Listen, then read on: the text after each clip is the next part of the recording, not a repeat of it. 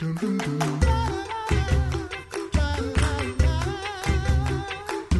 back to the Coffee Hour. I'm Andy Bates. We have a great new resource to share with you today if you love hymns. And I'm so sad that Sarah's not here today because this is something I know that she would enjoy just probably even more than I do. But I love hymns and I love learning more about where they come from, the story behind the hymns. Joining me today, Jacob Weber, Associate Editor of Music and Worship for Concordia Publishing House. Jacob, welcome back to the Coffee Hour. Thanks for having me, Andy. Glad to be back.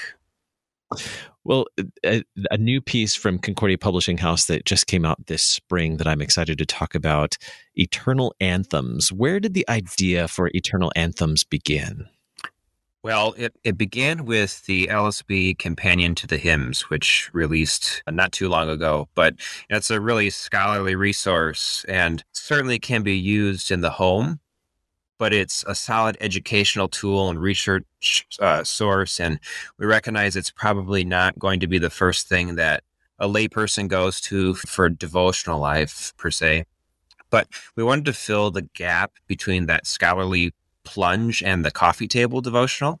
So with the companion, you get pages upon pages of research, and it's really incredible what you can learn.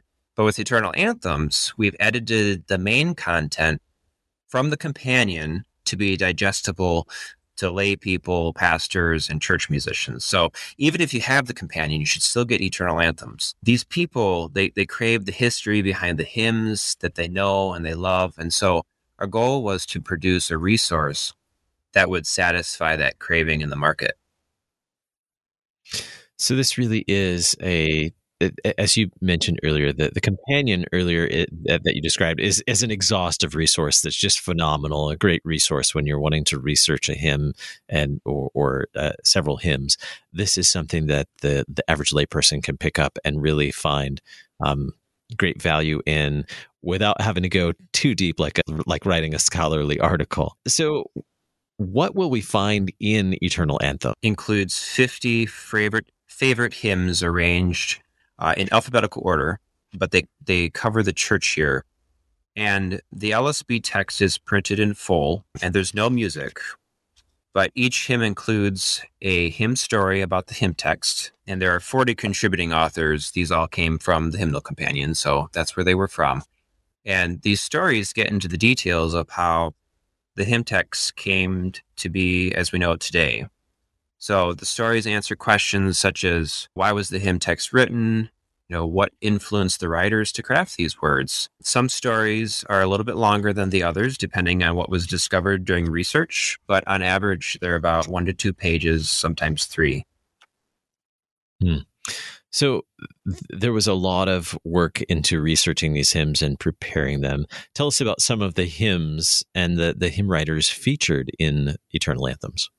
Yeah, with this, we knew it would be important to include the greats of Lutheran hymnody.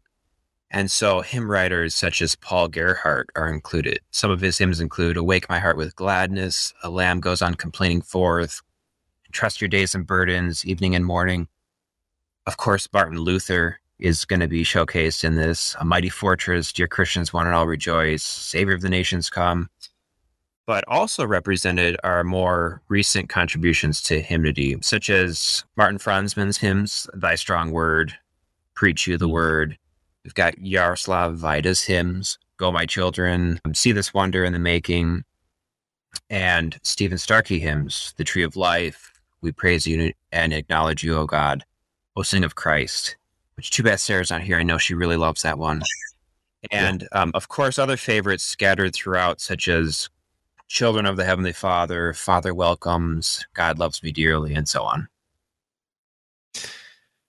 So as you worked on this, and I know that the larger companion piece as well, what did you enjoy learning about as you were working on this piece?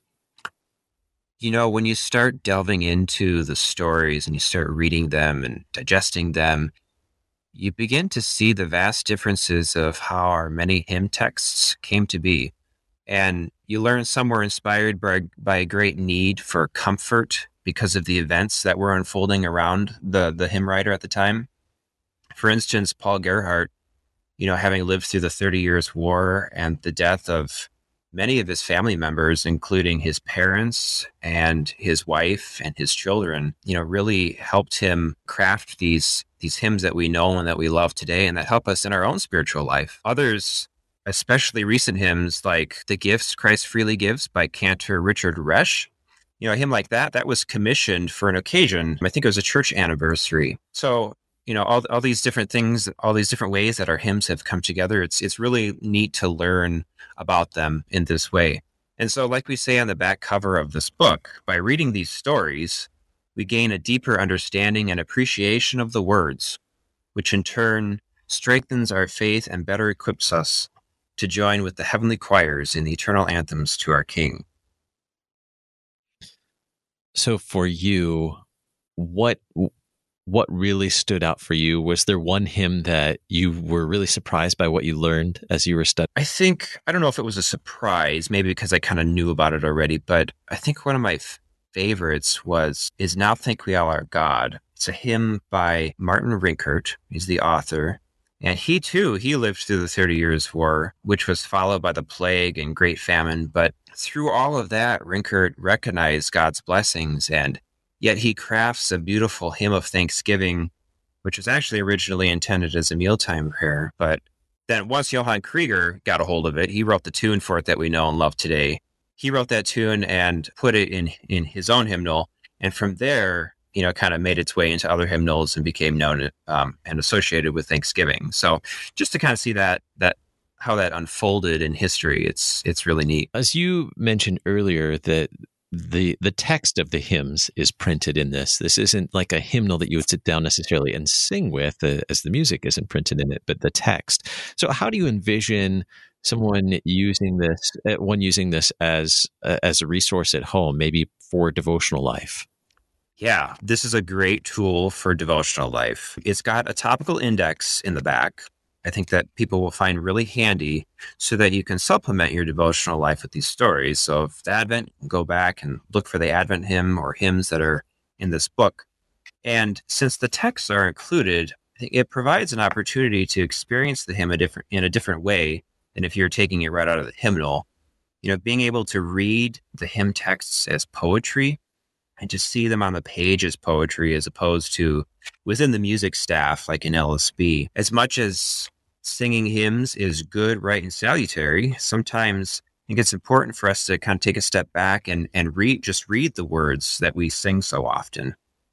And then the hymn stories, I think often in here, they make scriptural connections and they delve into the faith life of the hymn writer, which allows us to relate our own spiritual lives with theirs.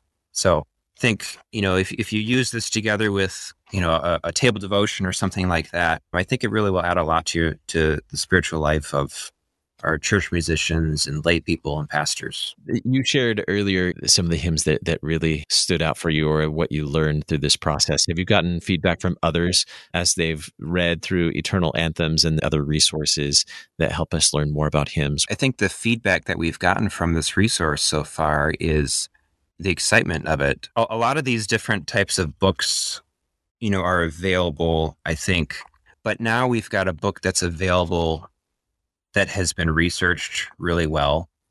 And it's a Lutheran resource. It's, LCMS, but it's going to branch beyond that too, to different synods too, marketed beyond just the LCMS. But I think people are excited to be able to have something that they can hold in their hands and just read about the hymns that they sing on a weekly basis, just, to dig into them and see, why did maybe, Pastor Stephen Starkey write this hymn to begin with? What was he inspired by? There's some interesting stories like that through here. And I think just from an information standpoint, it's fun to know these details. Yeah. How can we find Eternal Anthems from Concordia Publishing House? You can go to www.cph.org and Eternal Anthems. Just type in Eternal Anthems and it'll come up. It's available as a print book and as a Kindle version as well. So fits on your bookshelf very nicely or on your coffee table. Looks really great. Very good. cph.org. You can find Eternal Anthems there. Jacob Weber, Associate Editor of Music and Worship for Concordia Publishing House. Thanks so much for being my guest on the Coffee Hour today. Thanks, Andy. Appreciate it. You've been listening to the Coffee Hour. I'm Andy Bates. The Coffee Hour with Andy and Sarah is a production of KFUO. To support the Coffee Hour and KFUO Radio, visit kfuo.org. You can also text KFUO to 41444 or send an email to gifts@kfuo.org. And you can call us at 800-844-0524. KFUO. Christ for you, anytime, anywhere.